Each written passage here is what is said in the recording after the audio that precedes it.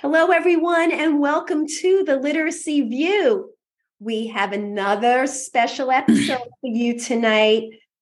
We have Maureen Ruby with us, and Dr. Maureen Ruby, holds the Isabel Farrington Endowed Chair in Social, Emotional, and Academic Leadership in the Farrington College of Education and Human Development at Sacred Heart University. An associate professor. Ruby is a dentist turned educator. That's right. You heard it right. Dentist turned educator who represented the North Branford Public Schools as the 2000 Teacher of the Year and was a Connecticut State Teacher of the Year semifinalist. Maureen has worked at the elementary, middle, and secondary levels as a classroom teacher and reading consultant. She holds Connecticut certifications in elementary education, special education, remedial reading, literacy consultancy, and leadership, including the 093 certificate for superintendent of schools.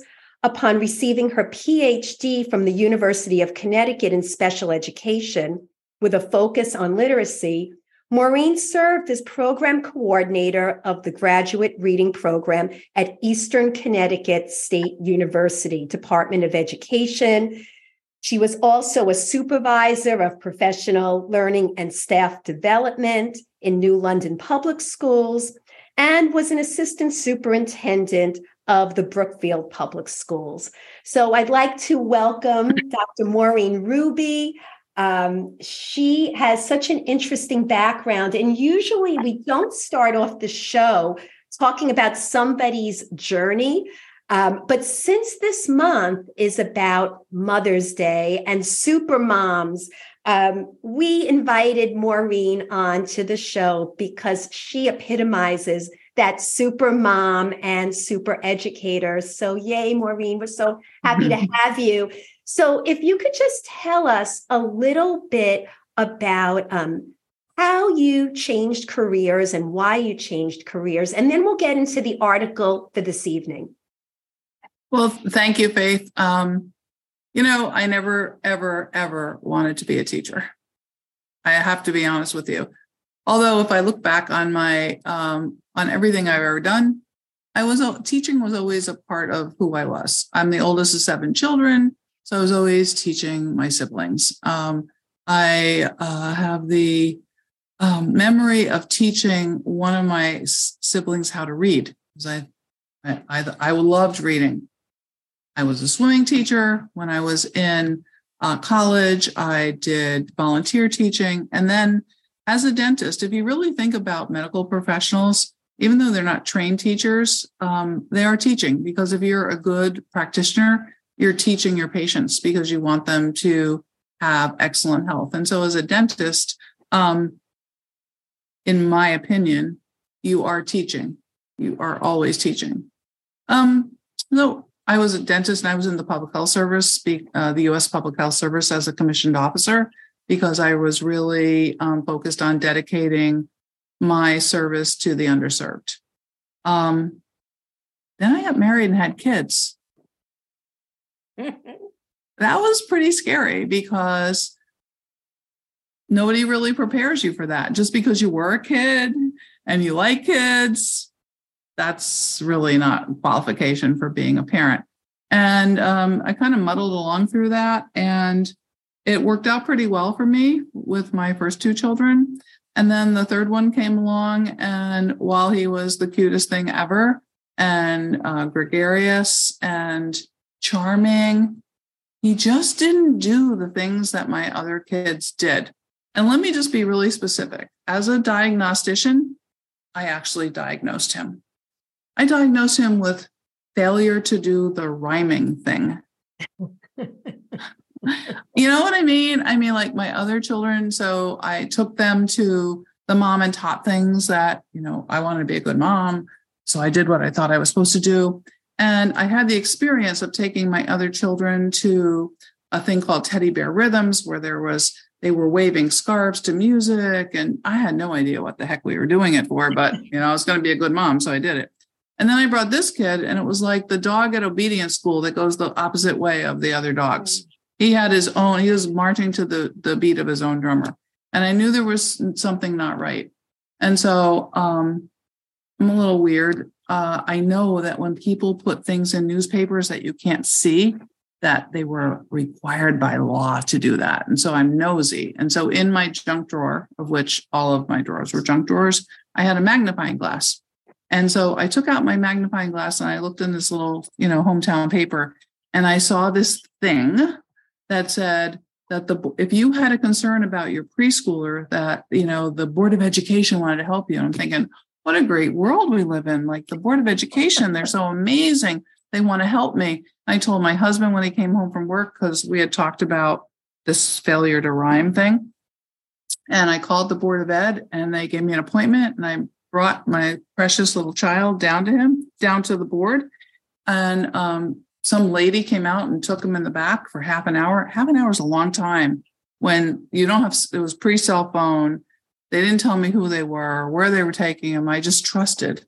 And it seemed like days. They brought him back to me, and he was covered with stickers and seemed pretty happy. And I asked, what's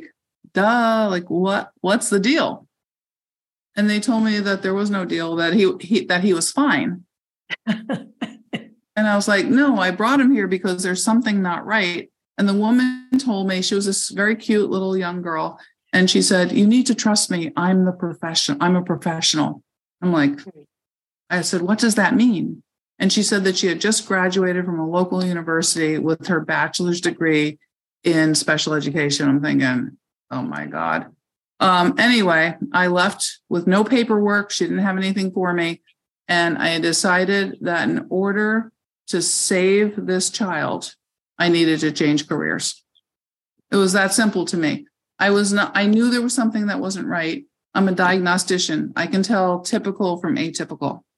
And this was not typical, and they didn't get it. So I went to school to become a teacher, basically, because I really couldn't sacrifice this beautiful child. The unfortunate thing that happened, to keep it really concise, is that I went through the whole program of teacher preparation, and I took the test, and I got certified, and I actually got a job as a teacher. And it was frightful to be standing in front of these beautiful children that people entrusted me with. That first day of school, I was a first grade teacher. And I looked at them, and I'm rather tall. I'm sitting down so you can't see that.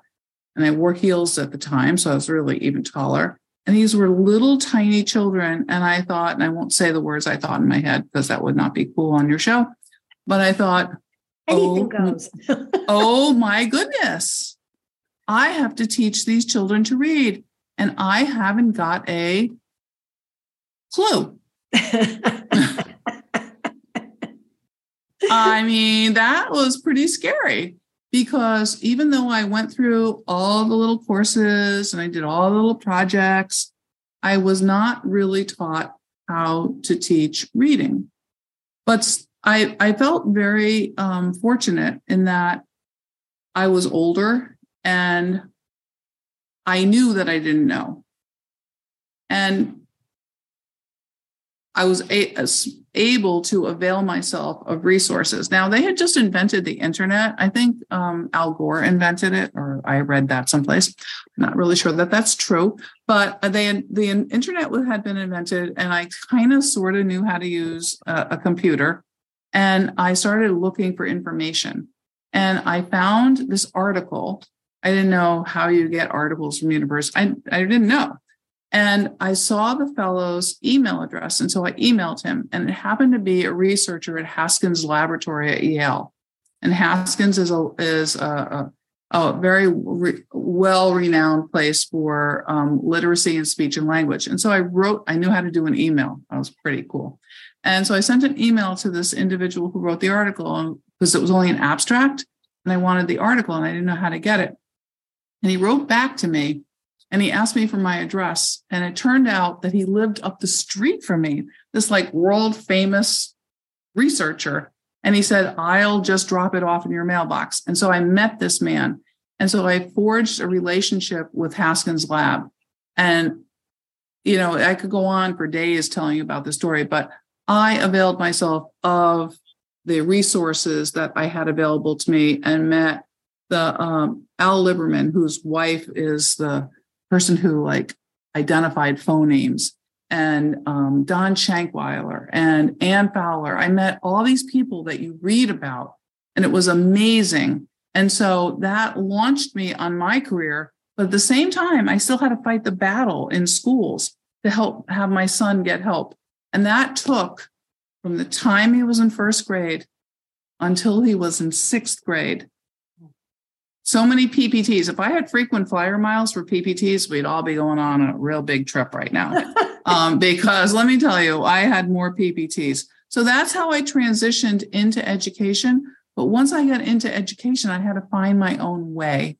And even though I was battling to help my son, and it wasn't really a successful battle until we got to middle school, and he couldn't really spell in consecutive times correctly his last name, which only has 4 letters in it.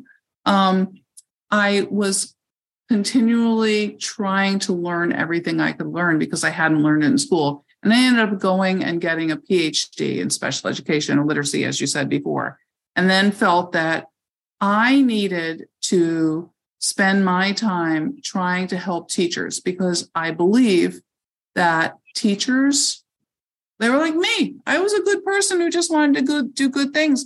And I paid to go to school and I did all the work, but I didn't come out with what I needed. So teachers are in these jobs and they don't have the tools in their backpacks to do the jobs that they needed to do. So I needed to get this PhD to support teachers who were just nice people like me who wanted to do good for students. So that's really the journal. Yeah. I'm going to stop you right there. So you know that I was a coach with Reading First. Judy is a coach with the New York City school system. So both of us do work with teachers. And so we know how important that job is. So that's going to help lead us into our article that we're going to be talking about today. Because Maureen, your background, not only working with your son, but your experience as a professor and in leadership roles in schools, besides being a classroom teacher, you really walk the walk. I mean, you've done it. We would love to hear your opinions. So I'm going to start off by introducing the article. And then we're going to turn it over to you and Judy Boxner to discuss some of this. All right. So the article is New York is forcing schools. I love this title. New York is forcing schools to change how they teach children to read.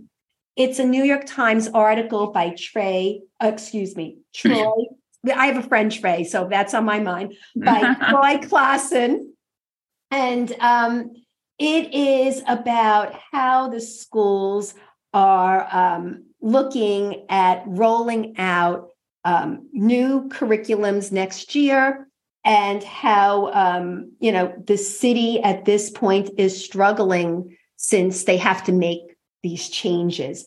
So I guess my first question to you, Maureen, and then I want Judy to jump in, is the idea that they talked about how principals feel as though they're being forced to have to take on a new curriculum when, in fact, they've always had the independence to choose what they wanted to use in their schools.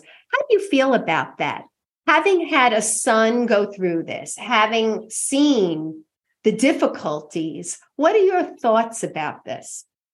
Well, I'm actually going to take it from a different perspective, if you don't mind. Go ahead. Being an assistant superintendent of schools and coming into a district where there were no curricular tools, and I want to make the distinction between curriculum and a curricular tool.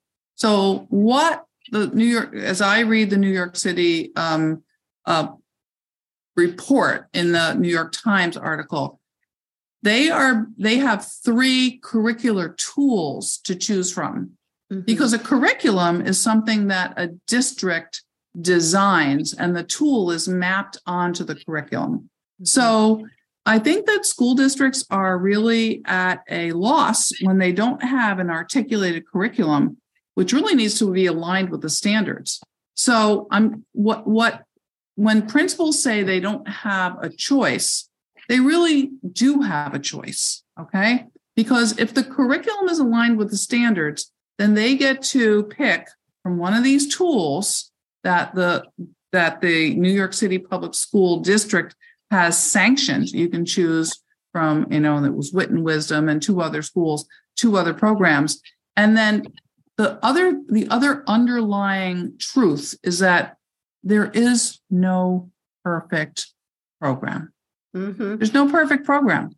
And so if you're trying to teacher proof, okay, what's going on in schools, that's a fatal flaw. Okay, because the teachers are the most important element in a student learning outcomes. And so we have to support teachers and have a strong curriculum and have a curricular tool that's mapped to the curriculum. And the principals and the teachers say, oh, you know what? This isn't strong in this curricular tool. We need to add in this. There's too much of this. We need to take it because it's all aligned to a curriculum. So the principals, if they're instructional leaders, and that's another whole story. Are we actually preparing our principals? Are we giving them the background in education that they need to really be instructional leaders? Because that's what the meaning of principal is. Principal means principal teacher. So the principal teacher in a school is the instructional leader. And so those leaders do have choice, even though they're being asked to select from 1 to 3 to 5, depending upon, New York City's having 3 curricular tools. And I don't know if that really gets at what you're asking. I think that's an interesting perspective, Judy. What do you think about Maureen's take on the question that I asked, as far as having to fill in where perhaps there are some weaknesses in a program that could be chosen, or as Maureen said, the tool that is chosen as a coach? How do you feel about that? So I appreciate that Maureen spoke something that really resonated with me. There is no perfect program. We are going to see things that we know probably doesn't align with the science, and we will still need to make shifts. Also, science still shifts, right? Today, something you're told that it's best practice. That might not be the case later. So I think it's almost like a new normal that we have to really start looking at the evidence. We have to look at our data really carefully, because this whole problem started a very long time ago. I started officially teaching in 2000. That's when I started teaching. And I remember at that time, and I was a young kid, I was 22 years old, just out of college.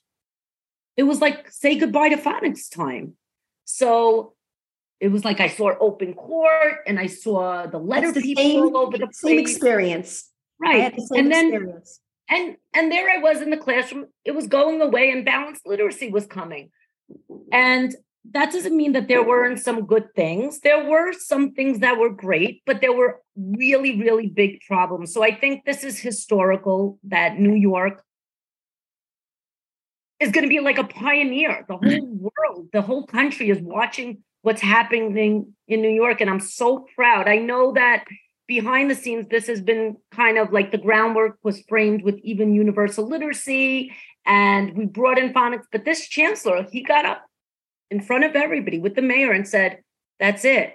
We got it wrong. We're going to do better. And I am so damn proud. And I'm so happy because I have worked in situations where there was zero tools, zero curriculum. And it was breaking my heart to see like teachers that just graduated college having to write curriculum and lesson plan and make sure they include all the standards. And I'm like, that's awful. That's not what they signed up to be doing. I don't want to write curriculum. So I think that this is an exciting time. I think it's historical, but I also think, a lot of things are going to say it's evidence-based now, and everybody's throwing around the word research-based, SOR. We're still going to have to watch like hawks to see what's going on. What are the results? Where do we need to shift?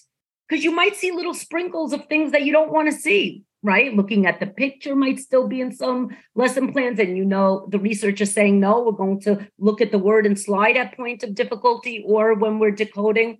So thank you, Maureen.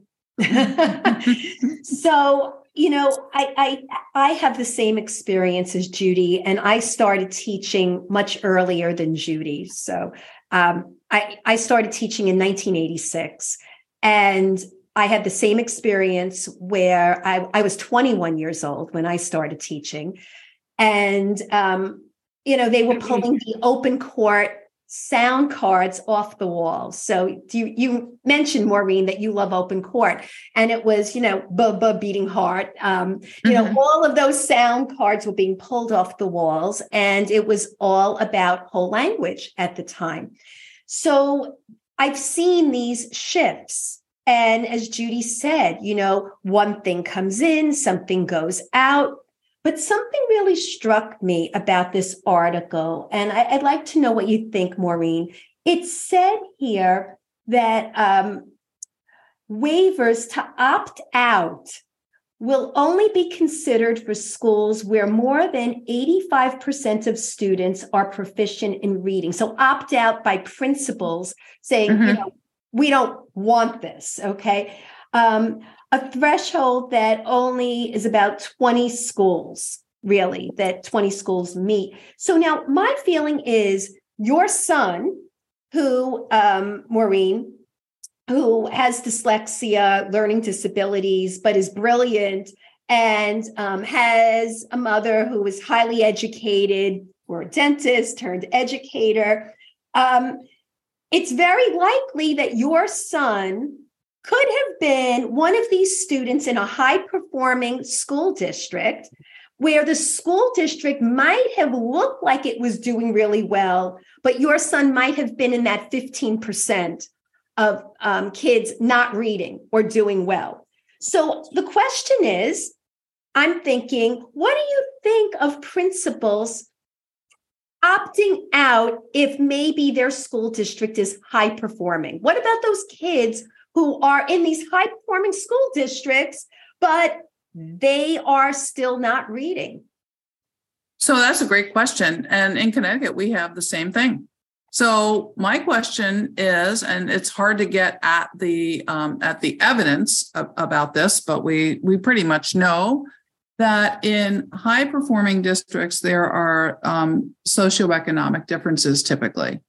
And when parents see that their kids aren't performing to the level that they think they should be in high-performing districts, they oftentimes have the means to hire tutors. Right. So Hello. what? So Hello. what's the cause and effect? Just because a district is high performing, we need to really peel back the layers of the onion to find out what's really going on. And all children count.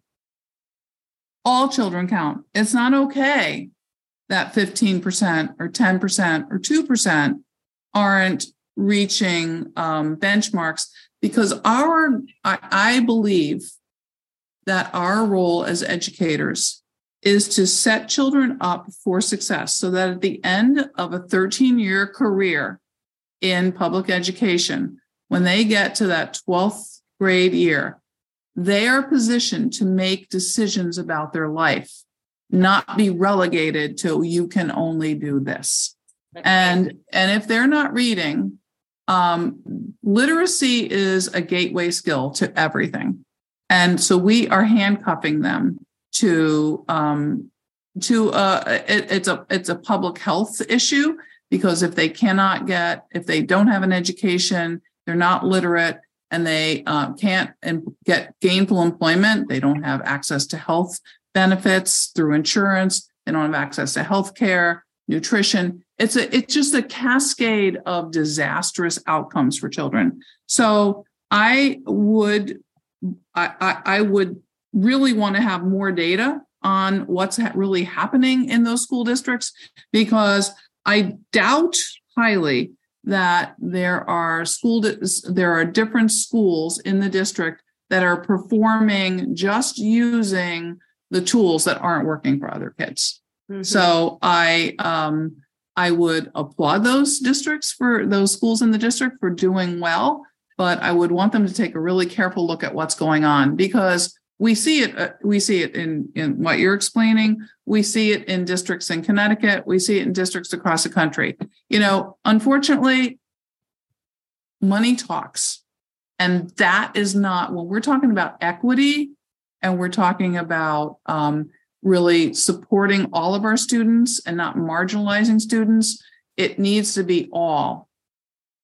And if it's not all, and parents are footing the bill silently because they don't want to be that squeaky wheel, I will just tell you that I've, as an administrator, have had, teachers come and they're good people. And they're like, oh my goodness, these parents. And I go, oh, don't talk about these parents because I was that parent that nobody wanted to ever see coming, because they say, oh, parents are crazy. And I say, no, maybe there are some, but maybe that's like 1%. But when we don't, what are you laughing at, Judy? When we don't meet the needs of students and the parents are coming to PPTs and meetings, we make parents crazy. Correct. If you're a parent and you have a child and that is like your responsibility is to ensure that every single day of your child's life is the best that it can be. And so if they're a student and they're going to school, you can't just let them go to school and rot on the vine. You have to make sure that every day is they're better than they were the day before. And so when you go into a PPT meeting and they say he's making progress, and you like extrapolate it and like, yeah, he's making progress, but he's going to have to live to be 175 before he ever closes the gap. That will make a parent crazy. And parents are, we're all humans and we have emotions, and our emotions and our ties to our children are the strongest bond that there can be. And so we have to be very, you can throw SEL and everything up, to be very sensitive to the relationship that parents have with their children. And it's our duty as educators to make sure that we are maximizing the students' opportunities. And so if we have a program that is not research and evidence-based, and there's a difference. And I hate when people throw around the term research-based, because you and I, the three of us, actually could sit here and we could develop a little program in the next hour to teach something that's research-based. Right. But that doesn't mean anything. Mm-hmm. And when salespeople come into schools and say it's research-based, that is, I know you have a BS meter in there someplace. It should be like, get it out. It should be going off, right? Because, thank you, because we need to research-based is not enough. It has to be evidence-based, and it has to be evidence-based with the demographics that we're serving. Okay. And so this brings in our cultural sensitivity and cultural relevance. And we would have to go on a 2-week cruise to discuss all of these things. But I think that one of the reasons why some administrators balk against some of these things is because change is hard.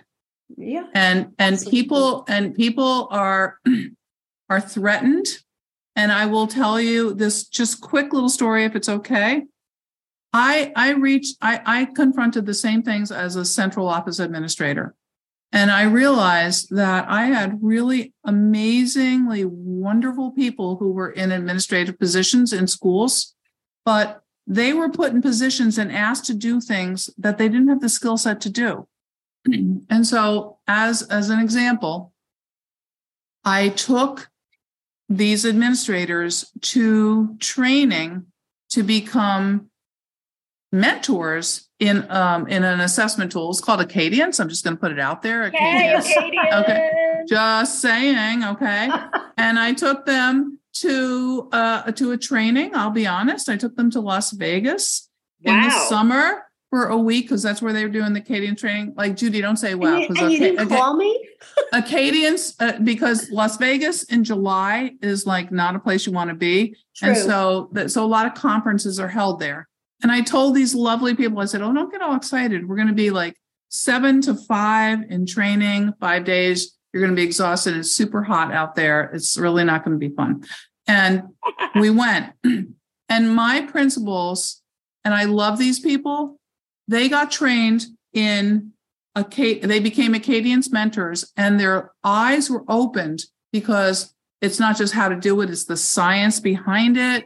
And they were able to go in with their teachers and assess students themselves and go to data team meetings and talk about what the data meant and then design instruction. And so these principals were like on fire because they understood what was going on. And I think that's the secret sauce. That's the secret sauce. I want to stop you there. It's really understanding why you do what you do. So I'm going to turn this over to Judy because you said many things that I'm sure Judy could connect with. One, Judy lives in Connecticut. Greenwich, Connecticut. And so she's very familiar with what goes on in Connecticut, but then goes to work every day to New York City and works in the Bronx. So it's really a tale of two cities. And when you take a look, definitely you see the difference in terms of the haves and the have-nots, what people can afford outside of the school system. And, but then the scores in districts will reflect that these kids are just doing fine and dandy in these very high performing districts. And many of those parents are getting help outside the school system. And then, of course, you see in the city, you have kids that don't have those same opportunities. So, Judy, I'm sure you have a lot to say right here. And of course, you always talk about Acadience and how meaningful the data is. So jump in. Go ahead. All right. So I really actually appreciated what Maureen did with her principals. I think that's amazing that you actually had the leaders, A, get trained as Acadience mentors, but B, actually testing the kids. That is amazing because even as a coach, sometimes I collect a lot of data, but you got to feel that data in your blood, in your soul. You got to see what's happening. You got to see what are the kids doing? What are they struggling with? That is such a powerful, powerful thing that you did with your staff. And I hope that a lot more principals will start helping the teachers collect the data. That would be awesome. Because a lot of principals, I do see a shift where they're really thinking about the science, but collecting that data, seeing the kids, reading the words, seeing those nonsense words, seeing what kids do when they see that nonsense word, seeing what kids do when they're reading an oral fluency and they could only read 3 words per minute. That's eye-opening. So that could open up a lot of aha moments like, those that were confused, maybe that could be a wake-up call when you start collecting data. But I also think living in Greenwich, Connecticut for the last 12 years, during COVID, which was back in 2019, that's when I really, it started in 2009. Yeah, maybe I think it was 2020. COVID started in 2020. It actually started a little earlier, but whatever. So anyway, that's when I really started to see that there's an emergency. And there was an emergency in my town as well. Kids could not read at all. There were many kids that, maybe they had a program like Foundations for a half hour, but the rest of the day was basically a workshop model where kids were being told, no, don't sound out the words. No, don't do that.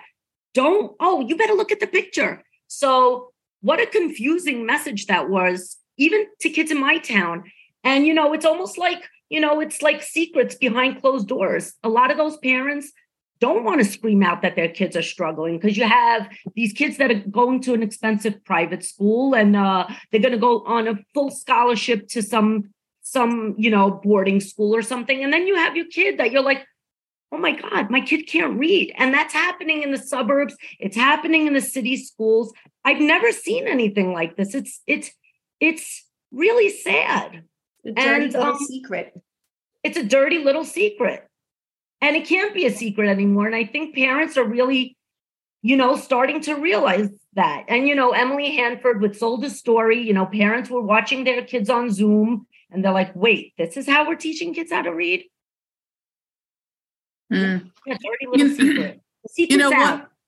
One of the things I was just thinking about what Faith was talking about with schools that seem to be doing well. It's really important to look at what the grade levels are of those schools that seem to be doing well, because with the unorthodox teaching of reading, kids can look like they're reading, but they're not really reading. And one of the things that when I was a literacy coach for our state in one of the national reading grant programs, I was watching kids being taught how to read with the cueing system. And I call them Maxi Post-its. And I brought the Maxi Post-its in and I just put them over all the pictures. And I said, oh, boys and girls, you know what? You know what the most fun part about reading is reading the words and then making the picture in your mind. And then you can take this Post-it off and see how your picture looks like the illustrator. The other thing I did, which is a little crazy, but I'm a little crazy, is asking kids not to read a word backwards, like start at the last letter and go, but read the words in a forward progression, but read the last word. And you know what? When you ask them to do that, they can't read the words. So you should be able to read the words. If you can decode the words, you should be able to read them in a list. You should be able to read them backwards. You should be able to read them with the pictures, without the pictures. And kids just weren't doing that. And so, but when they're given the pictures and the words in the order that they were taught in, they look like they can read. 100%. And so they get, and if you use level texts, which don't start me, how about when teachers set goals? Now, these teachers aren't bad people. It's just how they've been set up. They've been set up to fail. So the levels aren't equal. It's not like a ruler where each inch is an inch or a centimeter is a centimeter. The levels are not like that. They're not equal intervals. And they would write goals for kids like a second grade student will increase 4 F&P levels in a year. Whoa, what if the kid is at level D, which is kindergarten, and they advance 4 levels? They're going to be only in first grade. They're going to be further behind just because they met you. Okay? Exactly. So this doesn't make sense. And that has to do with assessment literacy. And that's the other thing that I think we're talking about reading, but I'm going to submit to you that we need to do a better job supporting teachers with assessment literacy to understand what the assessment data are telling us. Because does it make any sense to have these poor teachers who are like, they're like the guy in the button factory, right? Like, and collecting data and just admiring it in a chart. Right. Like you have to, if you went to the doctor, my teachers always hated this when I used medical analogies, but I'm going to use it anyway.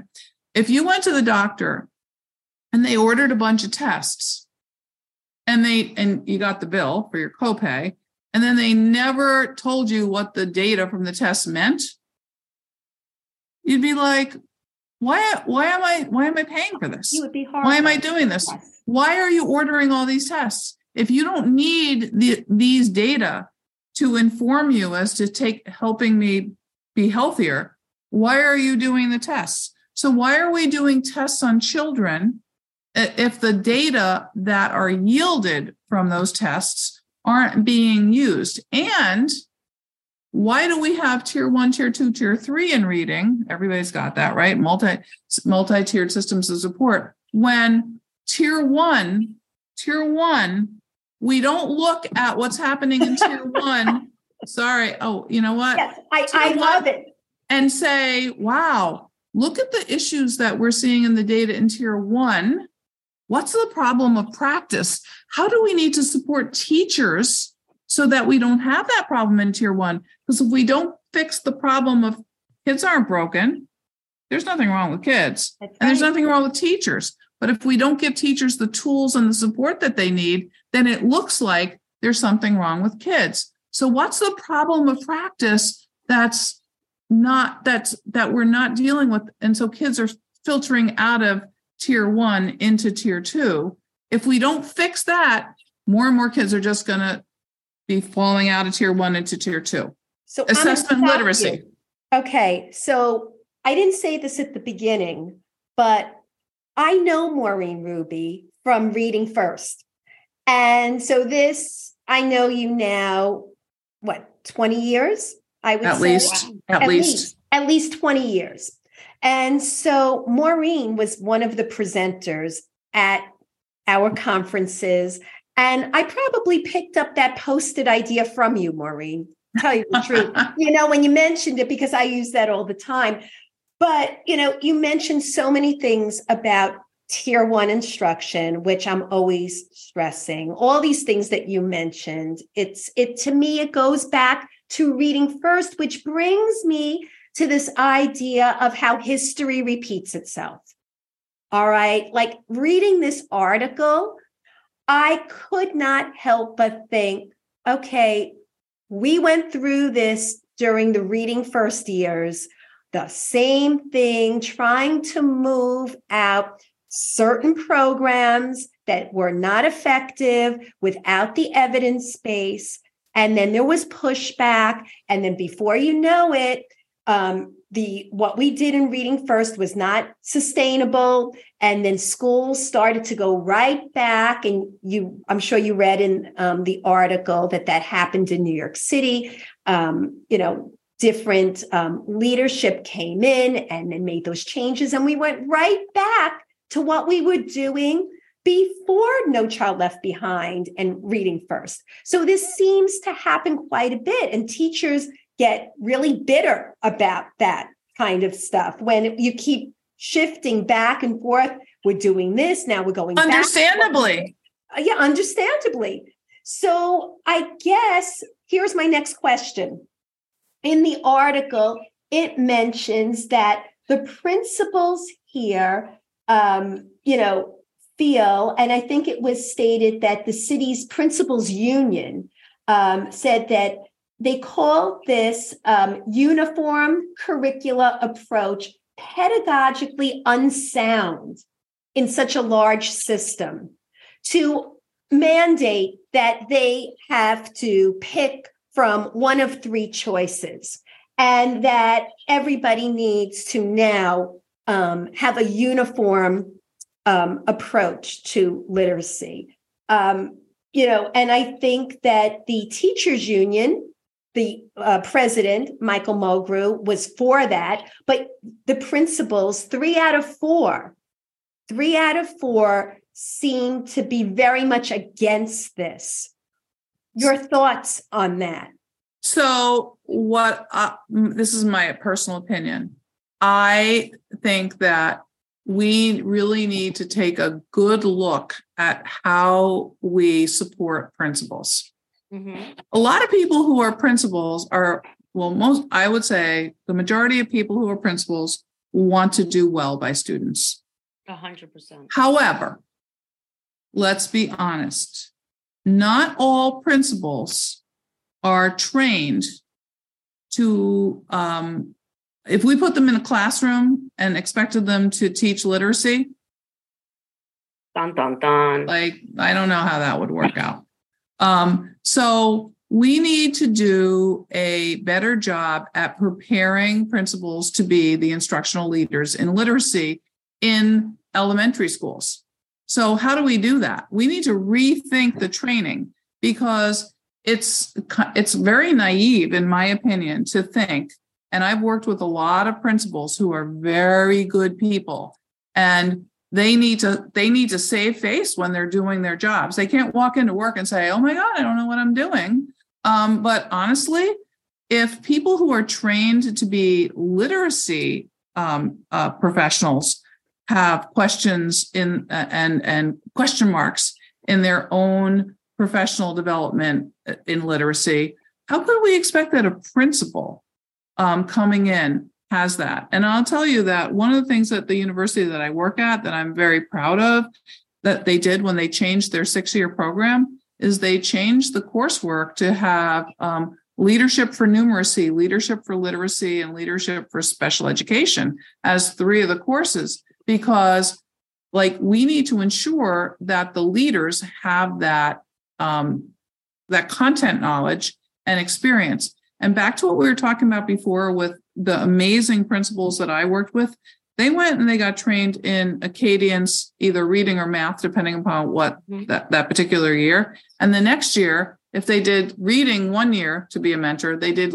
mathematics the next year. Awesome. And so they had that comprehensive understanding. And it wasn't until they did that they really got what it was that we were asking teachers to do.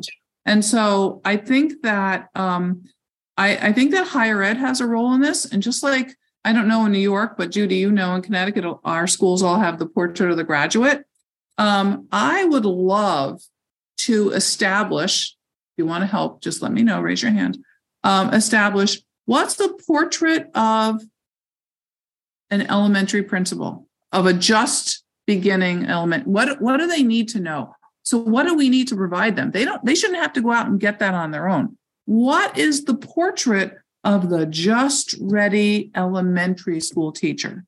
And so if we could have superintendents and teacher organizations, you know, helping us design that, and then we could give that back to higher ed, because it's not sustainable for districts in this country and across the world to have to keep training teachers and administrators who are already employed. We can't do that. And I think that I don't think that we have the wrong people in the jobs. I think that we have not provided them with the right sizing for the preparation that they need to do the job.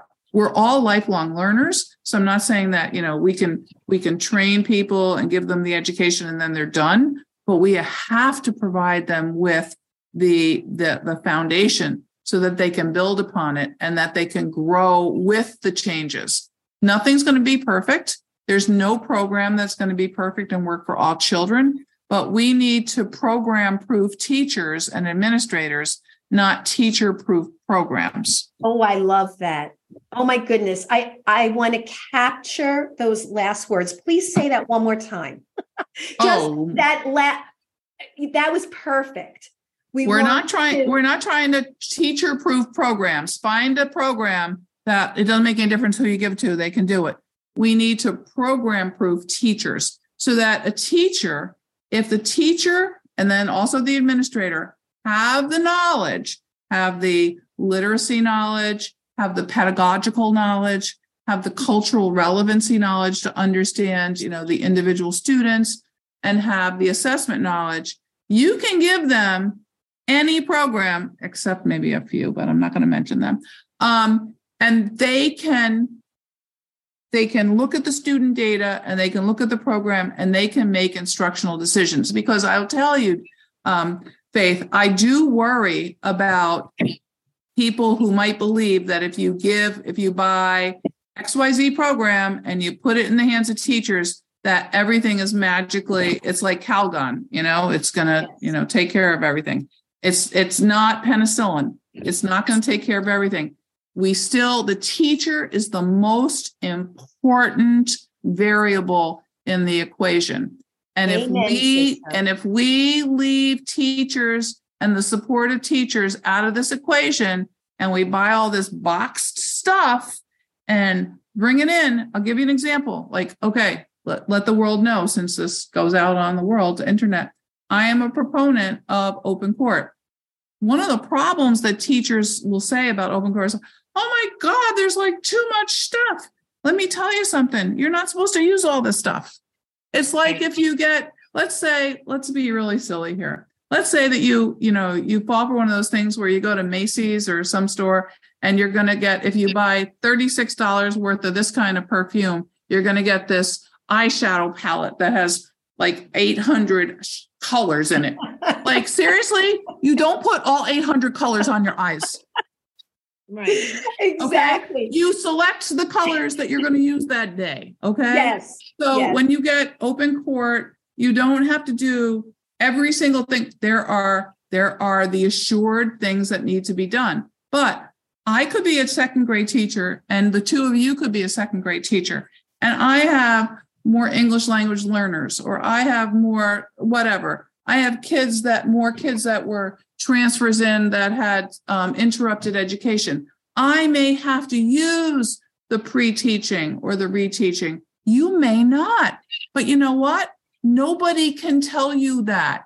You need, as the teacher, to make the decision based on your knowledge of the students, your relationship with the students, and reliable and valid data and your understanding of that. And so then you have the tool, and it's like the eye palette kit. Sorry if there are guys out there listening, but and you decide what shade you're going to use. So you decide what part of that you need to use. You don't need to use reteaching and teaching and pre-teaching with every single student in your class.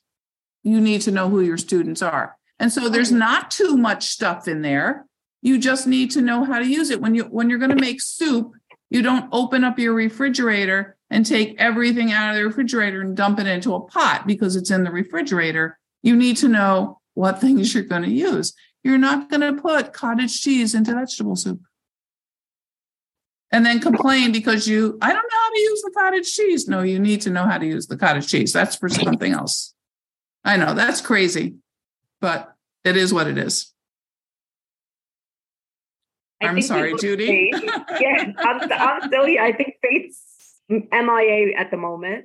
But yeah, a lot of what you're saying makes complete sense. And I think one of the key things during times of change has to be accepting that change and seeing the results that we want takes time, right? It's not going to happen maybe the first year.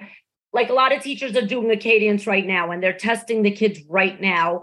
And they might not see the results. Change takes time, right? If the kindergarten classes start getting stronger, then they'll go to first grade stronger. Then the second grade teachers will have a better time as well. So change really takes some time. Seeing data shifts can take some time too. Sometimes they happen quicker than others. But, one of the things that worries me, Maureen, is that, with universities, I hope that they're held accountable. I don't know how that works. If it's a private university, can they still do whatever they want? Will there still be people that fall for the BS? And the other thing that I was thinking about, so New York City, I really feel in my heart of hearts is on a very good path right now. I really, truly, I feel it. I see it. But the problem is that schools in New York City are under mayoral control. And every time that there's a new mayor and a new chancellor, sometimes everything starts over again. So the hope is that things are getting better and they continue to go in this direction for a long, long time to come. Oh, I want to build on what you just said about change takes time. So that can't, if you could say it louder for the people in the back, that would be very helpful. Change takes time. Because we're looking at when you implement a new curricular tool that aligns with your standards in your curriculum, it's going to take 3 to 5 years. Now, that makes people uncomfortable, but that's reality because of what has to happen to make that happen. And you have to have the right mindset doing that, because otherwise you get people to say, oh, look, it didn't work. And then you go on to the next thing. And that's very, very problematic. So change takes time. It's like turning a cruise ship around in the middle of the ocean. It doesn't happen like that. You've got to really be able to navigate and steer and know where you're going and how you're going to do it. And so that's very, that doesn't mean that we let the kids that need the help just sit and rot for 3 to 5 years. That's a difference. We need to be on those students. And we need to also understand that while people may not, you hear a lot of people bad-mouthing like the Common Core state standards or whatever your version is in your state, because even though the states that have their own standards, they're really based on the Common Core state standards. When teachers or parents balk against them, one of the things that I've done is just take the 10 anchor standards, like say for informational text or for literature, and say, could you just look at those 10 standards and just tell me which ones you don't want to teach or which ones you don't want your child to have? Right. And anybody who looks at them is like, oh, well, I kind of want them all. Of course, because when you really take the time to look at them, there's nothing offensive about them.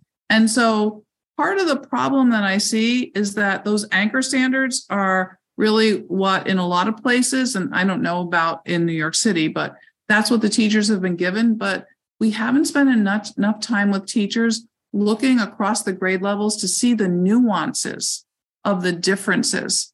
And so we're not really supporting the students in the finite way that we need to. There's a big difference between summarize and evaluate.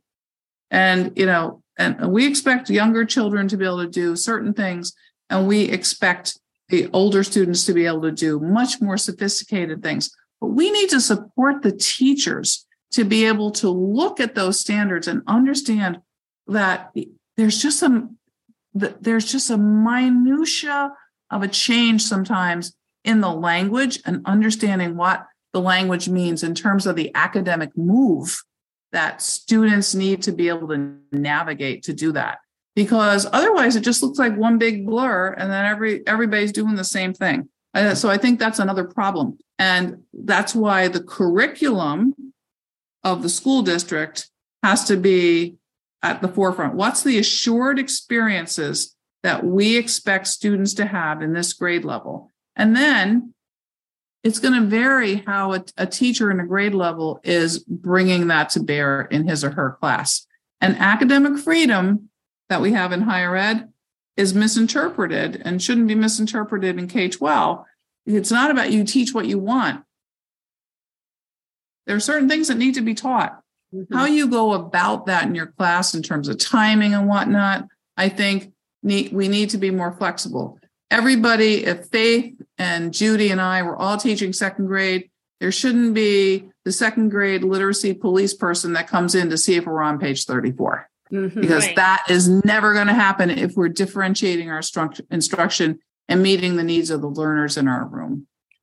And I'm glad you said that, because I think that well-intentioned, again, I think you've said this before, people are well-intentioned, but I think the way I interpreted this article was that the principals felt as though, they're having their independence taken away by having these choices presented to them and having to choose from these choices. But really, you can take a program and you could really look at it and have this flexibility to be able to do what needs to be done. I have a question for you. What do you think about this move to content area curriculum? Content-rich curriculum? Yes. So we've talked about that in Reading First years ago. Again, this is not new. The work of E.D. Hirsch was done many years ago with, cultural literacy and kids being able to have that broad background knowledge. What do you think? You mentioned you like open court. I also like open court very much, but there seems to be this move to, content area literacy core curriculum. And and I think it's still important to have strategies like you just mentioned. There's a big difference between summarizing and evaluating. We don't want that to get lost either, that kids need to be able to have these comprehension type strategies available to them while they are looking at different types of work in social studies and science. They have to be able to read all different types of literature and nonfiction work. Your thoughts on that? So I absolutely hear what you're saying. And I think that that's where the standards really support us. So in the lower grades, while a lot of like CKLA and some other programs are like considered content rich Yes. curricula or curricular programs or tools, which is very good. I think the important thing to understand is what we have to offer to young children in close reading. First of all, young children, when we're teaching them the code, kindergartners, first graders, second graders, they're not even with those skills, they're not going to be able to read things that are what I would call worthy texts. That's not the purpose. We always need to understand what is the goal. Okay, so backwards planning. When we give a child a text to read when they're learning how to decode, the goal is not for them to gain world knowledge from that text. The goal is for them to practice and gain automaticity in the application of skills. However, we understand that there's a very big difference between reading comprehension and listening comprehension. Mm-hmm. So if they're reading a decodable text or a text, that's appropriate for their instructional teaching that they're getting, then we're going to be asking them very basic questions to make sure that they are not just word calling, but that they're actually thinking about what they're reading, that they're metacognitive. However, we know that they are capable of much more understanding. So we're doing read alouds in the class, and we're reading text that is worthy text that we have a goal for, and we're doing teacher think aloud, we're doing close reading, and we're talking about the strategies. We're teaching higher level thinking and metacognitive strategies through the reading of what I am referring to as worthy texts, where they're learning about whatever it is that is in our curriculum. So let's say that you were using OpenCourt does have worthy text, yes. But if you're teaching young children, kindergarten, first, second graders, you're in, oh my goodness, are we teaching social studies and science? I hope so. We're exposing children through our close reading to content that is above their individual reading levels. And we should be doing that even when they are able to read in third grade and fourth grade. We should always be pushing the envelope, because the other thing that's happening in those upper grades is we do have children who have dyslexia or reading disabilities, and we need to be constantly teaching those kids the comprehension strategies for grade standard 10, by the way, for grade level complex text, even if they can't it says independently read grade level content text, but even if they can't read that, we still need to be teaching them that through our instruction, so that as they're getting the supportive instructions to close the gap in their decoding ability, they're not then left at, I don't even, now that I can read it, I don't have any of the comprehension strategies. I don't have any of the higher order thinking strategies. I haven't developed my metacognition. We're doing that in our teaching. And so whether you're using a programmatic tool that's marketed as a content rich, because it's in there, it's like Progresso soup, it's all in there, or we have or like Trix, magically delicious, right? or we're providing that in our other curricular areas. So that would get me into this whole.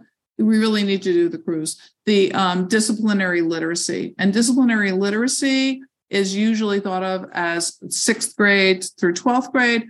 But in my feeble little mind, and we really need to be thinking about disciplinary literacy in the lower grades, and how we as the educators bring that to the children to set them up for success later on. It's like the teaching is so much fun, if you really think about it. And I think that when I say teaching is fun, it's not about doing, magic tricks and, pulling chalk out of your ears and, animal balloons and that kind of stuff. Actually teaching kids and watching them be so hungry for learning. That's what makes us tick as teachers. And when you do it, when you expose kids to really intellectually stimulating, engaging material, they just rise to the occasion. And in the lower grades, they don't need to be able to read it themselves because they're smart little guys and they can comprehend it, that listening comprehension and that scaffolding that we do for them. So we can have the best of both worlds, but we do need to make sure that kids are learning. There's stuff that they need to learn and they need to learn it deeply so that they have the strategies to learn more stuff deeply on their own. We want to create self-navigating, independent learners through our teaching of learning. So, Judy, I think that we've had this conversation with Leslie Laude. We've had this conversation with Nate Joseph. From what I'm hearing from Dr. Maureen Ruby, that we can have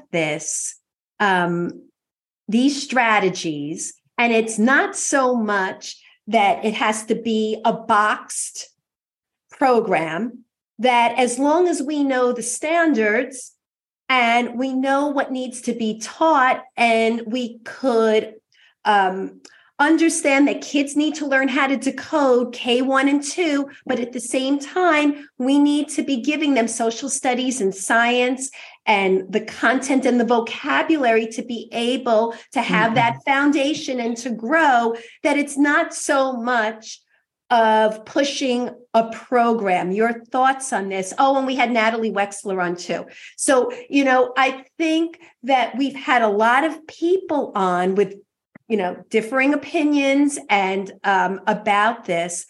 Any thoughts, Judy, on what we've been discussing and talking about our guests that we had on other shows? What are you thinking?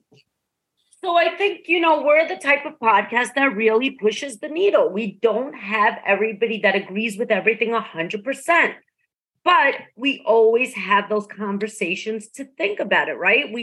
I definitely believe that strategy work is important and knowledge building in conjunction. But I think that the problem in education for a long time now has been that, we got it wrong.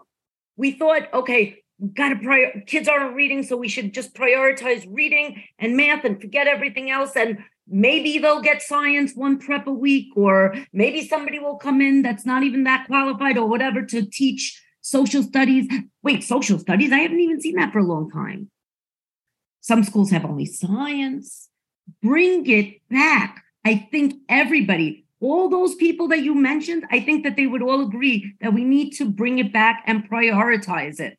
But once again, I think the problem is schools, we only have a limited amount of time of what the school day looks like. And I think that's going to be a key piece of the discussion. How are we allocating our time? What is the purpose of that time? And how are we going to make sure that kids get what they need?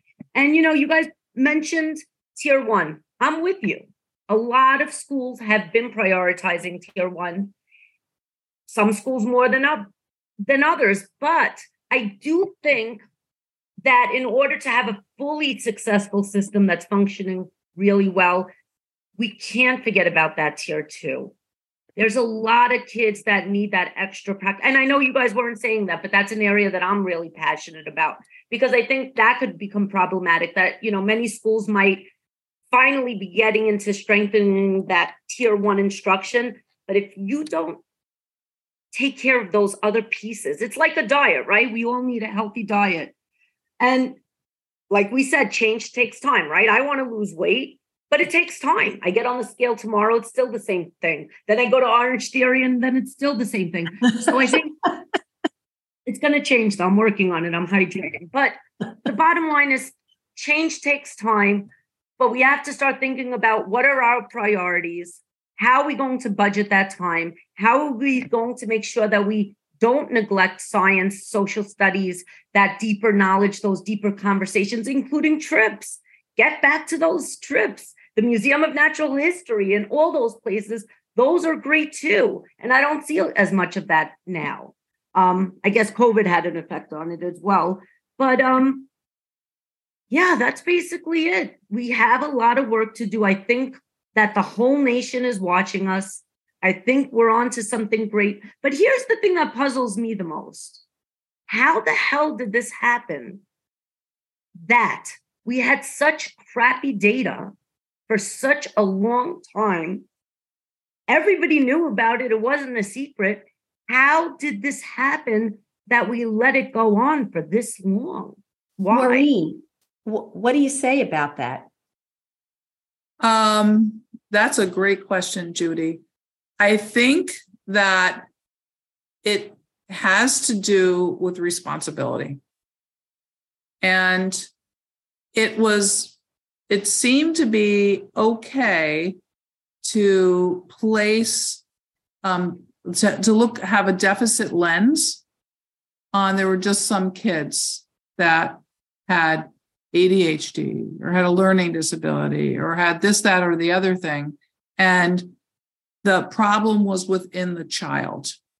And that wasn't because people were being negative or they were bad people. I think they just didn't, like I said before, they didn't have the tools in their toolbox or their backpack to be able to address the problem. And the other thing, and I kind of am hesitant to bring this up, but I know as a teacher, my first PPT that I ever went to as a teacher, I was told not to say things at the meeting.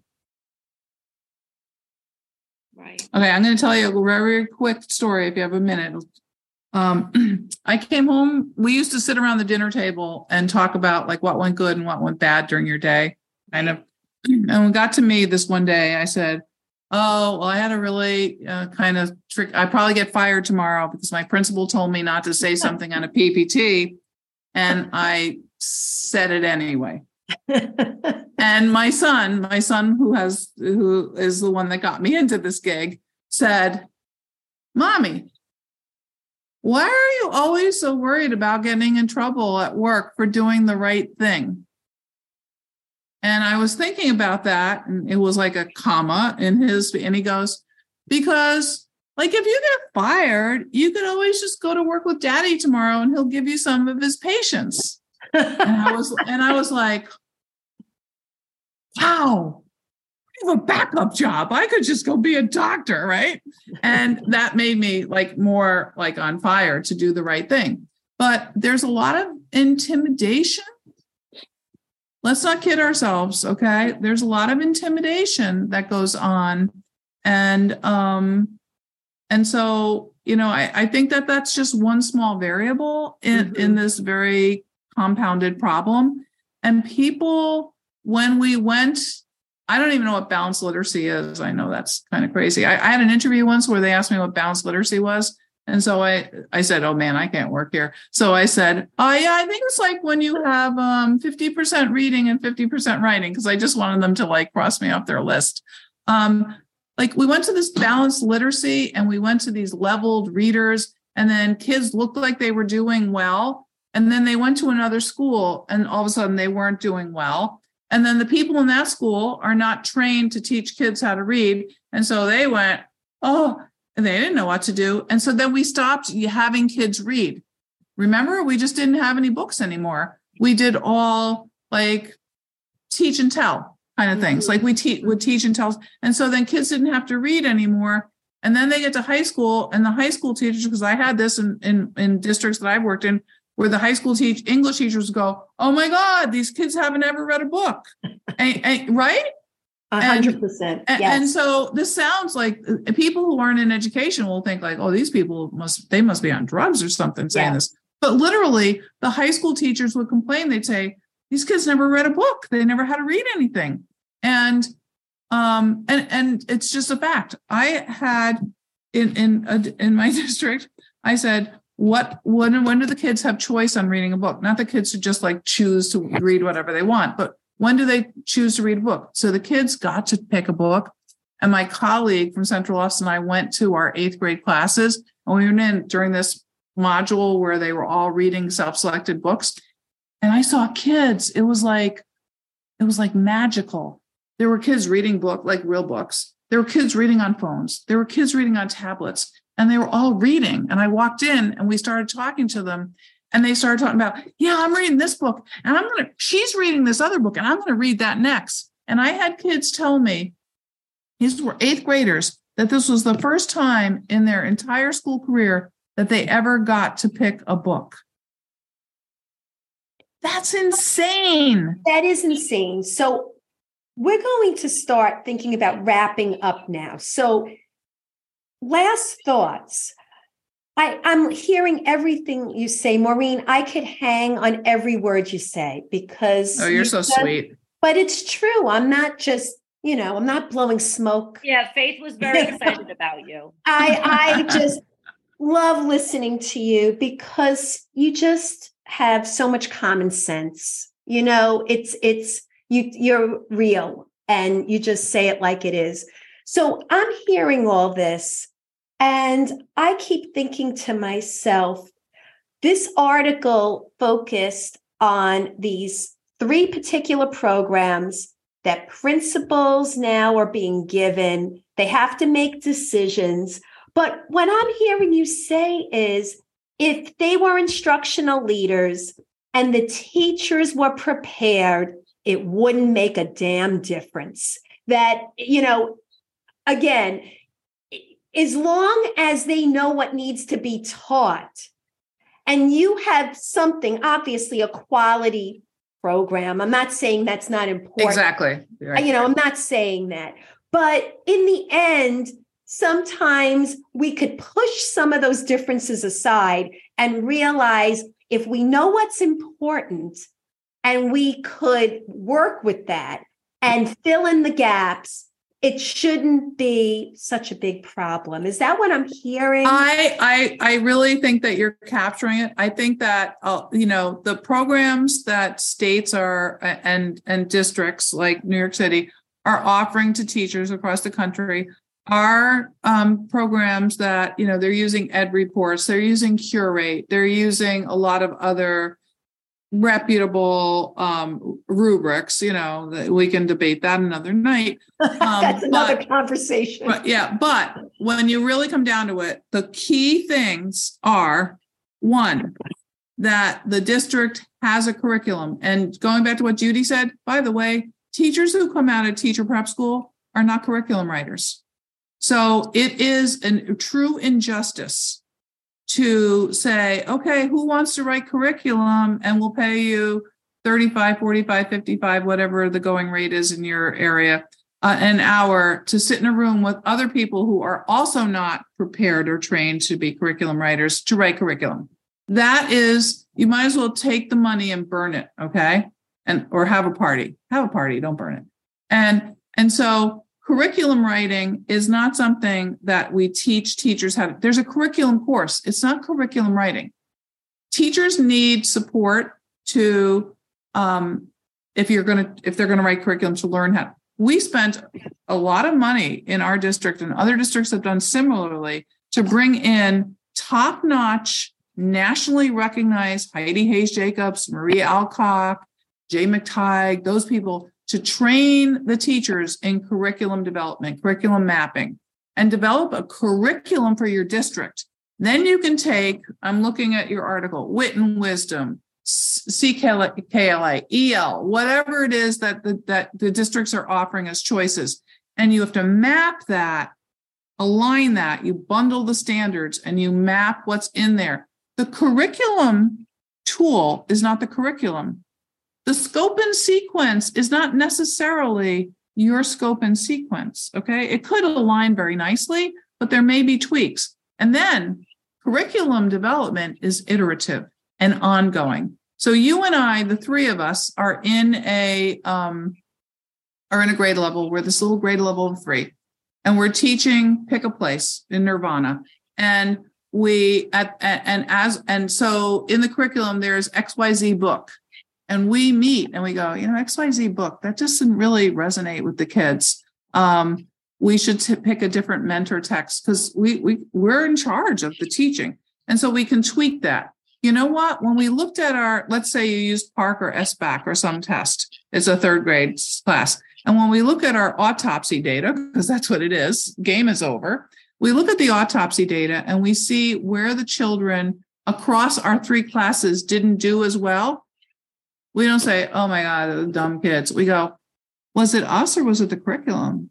Did we not teach that well? And we go back in and we look and we say, for these standards that they didn't do well on, we really only hit on that this amount of time. We need to make a change in there. Or, you know what? I think we need PD on that. So we make a change. Okay. We don't say dumb kids, terrible program. Throw it out. We're scientists, right? We're scientists. We're using the data to inform our decision making. And then the next year, we do better and we say, oh, nice job, or we didn't even achieve what we wanted to achieve, and we can tweak it again. That's what curriculum isn't something that you have on a grid, and every 3 years you review math and social studies, and then 3 years later it's something that's ongoing. And it has to be, and I learned this from Marie Alcock, you need to really, in order to engage your learners, it has to be relevant. And so maybe you could even be using open court. You could be using anything. And your kids, there's some big event that happens in your neighborhood. And maybe you need to substitute a text or add a text, not even that has to do with that, to engage those learners. And you, as the teachers on your team, in your PLC or XYZ or elemental P, whatever you want to call it, you need to add that in to make it relevant and authentic. And then if you're not familiar with Goldie Muhammad and her books, Cultivating Genius, and the other one is Joy. Don't ask me. I don't know the title. But look, because we have diverse learners and we have to understand the culture and the context that these children are coming from and what their assets are. And if the program doesn't have it, we don't wait for a board member to say, oh, this isn't culturally relevant or whatever. We make it culturally relevant. We're educators. We're not dumb people. We're educators. And so so those principals, they need to seize their power. Okay. They're leaders. Be a leader. Take a curricular tool. It's only a tool. If you have a hammer and you have a nail, you need to decide which side of the hammer you're going to hammer it with. You need to use the tools to get the job done. So take that program and make it work. But you need to understand what the standards are, what the end goal is, what are the outcomes for the student, and then you need to know your students. And also, we're not talking about this tonight, another night, but I'm going to call it belonging, because SEL is a trigger. But the relationship and having students belong and having that sense of belonging in your classroom and in your school is going to lower the affective filter and allow kids to engage, because instruction, teaching is an invitational art. So Judy and Faith, you could have the best program if there was such a thing. You could be the best teacher on planet Earth. You could have the best administrator. You could have the most kick-ass classroom that ever was on planet Earth. And if the student doesn't accept the invitation, it's for naught.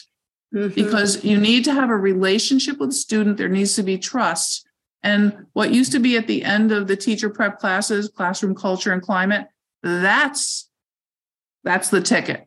Mm-hmm. Because even if you're not a crackerjack teacher and you don't have good materials, if you have a good relationship and the student trusts you and accepts your invitation, they're going to get more from you than they would from a teacher who had everything that they don't feel like they belong.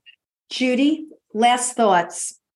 Well, love always wins, and that's so important to me. So I appreciate you talking about that. I think the key right now in education is for all of us to ask questions. Don't always accept everything at face value. What is the curriculum? Why did you choose the curriculum? Don't be afraid to ask questions as teachers. We're all in this together. We cannot live in fear. I think we also have to monitor the situation carefully, right? Something new is happening. We can't wait another 20 years till we look at it, right? We have to monitor We'll be it. gone. Judy, we'll be gone. No, I'm not going to be gone. I'm young. Then the other thing, let's not let this go on for so long. But I think that overall, I'm very optimistic. I think that we got to the phase in life as an educational system to recognize that there's a problem. And recognizing that you have a problem, whether you're diabetic or you need to lose weight or you have heart issues or you suffer from depression, recognizing that you have a problem is the number one thing that you need when you're going into the acceptance phase. And then you get into the kick-ass phase where you're going to make things better. And you're not going to just try a little bit. I think everybody in education is about to try really hard. And I have a good feeling that in a couple of years from now, the conversation is going to look a lot different and a lot better. It has to. Yeah. It has to. Yeah. My last thought is, this should be, I hope, eye-opening for anybody listening or watching this, that, when we talk about change, it is for the long haul. We've seen this before. We have to have the ability to stay with something. We have to train our teachers better. We have to train our leaders better. And we have to be talking to each other and understand where those gaps are. So I think, Maureen, maybe as a dentist, you were filling cavities, right? But now you're just also filling holes too. Filling gaps. Filling gaps. And trying to enlighten us. And it was such a pleasure having you on. You're just so bright and have so many good points to make. And I just thank you for being with us. It was I thank you. I thank you for having me. And the other thing that I would be remiss if I didn't say, we spent a lot of time and we're out of time. But the other thing that's very important is we cannot leave parents and guardians out of the equation. 100%. Yes. Another night. Yeah. Well, look, my books are geared to parents, and I hope people will listen to what Maureen said, because the parent piece is so important, and making sure that they can advocate for their kids the way you did. The way you were able to step in. Maybe they're not going to change careers, but they should at least be able to have some basic knowledge about the whole process and to be able to be a part of this because it's important to include them too. So thank you. Judy, thank you. Your piece. Tell everybody where to find us. So hopefully I don't mess up. Okay, on Instagram, Boxner Damsky. Follow Faith at High Five Literacy. On Twitter, at Boxner Judy. Faith on Twitter is at Faith Borkowski. Also, our Facebook group, The Literacy View, Real Teachers Letting Loose. And that's about it, right? Faith, did I forget anything? I don't think so. And all right, so we're going to say thank you. Thank you. And we'll be in touch. Absolutely. Okay. All right. Take care. Good night. Bye-bye. Bye-bye.